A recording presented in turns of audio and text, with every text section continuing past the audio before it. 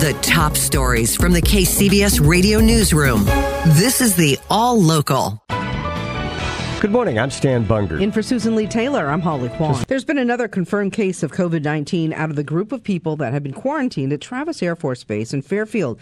KCBS's Megan Goldsby reports that patient is being treated in Napa. A patient tested positive for the virus in Japan, but didn't have any symptoms. Another has tested negative, but has started to show symptoms once they arrived here, says Noel Brinkerhoff. He's PIO for Napa County. They were transported straight from Travis to the Queen, and before that they were on a plane from Japan. Some of the around 300 American cruise ship passengers who were flown from Japan after the virus spread on that ship. They have been quarantined on military bases here and in Texas, and now these patients have been moved to the Queen of the Valley Hospital. They have put them in isolation rooms. The Queen has been prepared, I think, by like a lot of hospitals since this issue became as big as it is now.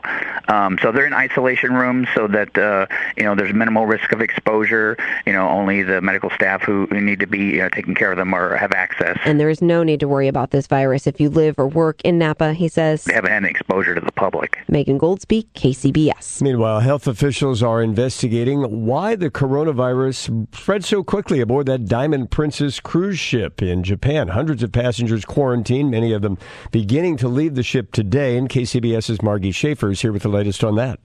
Well, Stan, as you mentioned, something went horribly wrong on the Diamond Princess when it came to controlling the spread of the coronavirus. Director of the National Institute of Allergy and Infectious Diseases at the National Institutes of Health, Dr. Anthony Fauci, says what happened on that ship is not exactly clear. You generally think of one person sneezing or coughing on another person and transmitting it.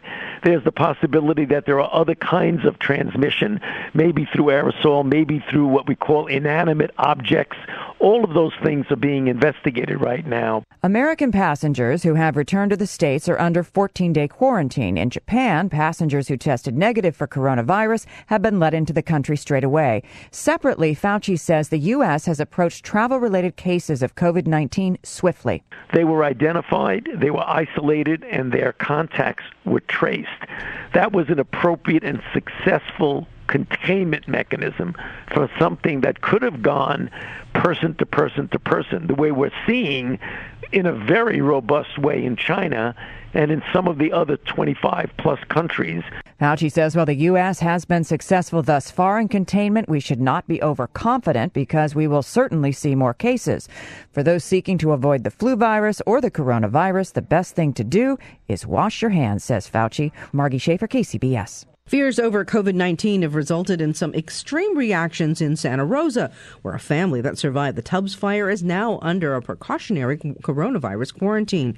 KCBS's Matt Bigler joining us with that story. Matt? Holly, next-door neighbors won't let Amy Dang and her daughter Daisy step inside their shared lobby. Others have actually called 911, worried that the family is spreading the coronavirus. All this after they returned home from visiting family in China on February 4th and followed the county's advice to self-quarantine for 2 weeks. 8-year-old Daisy is expected to return to school later today.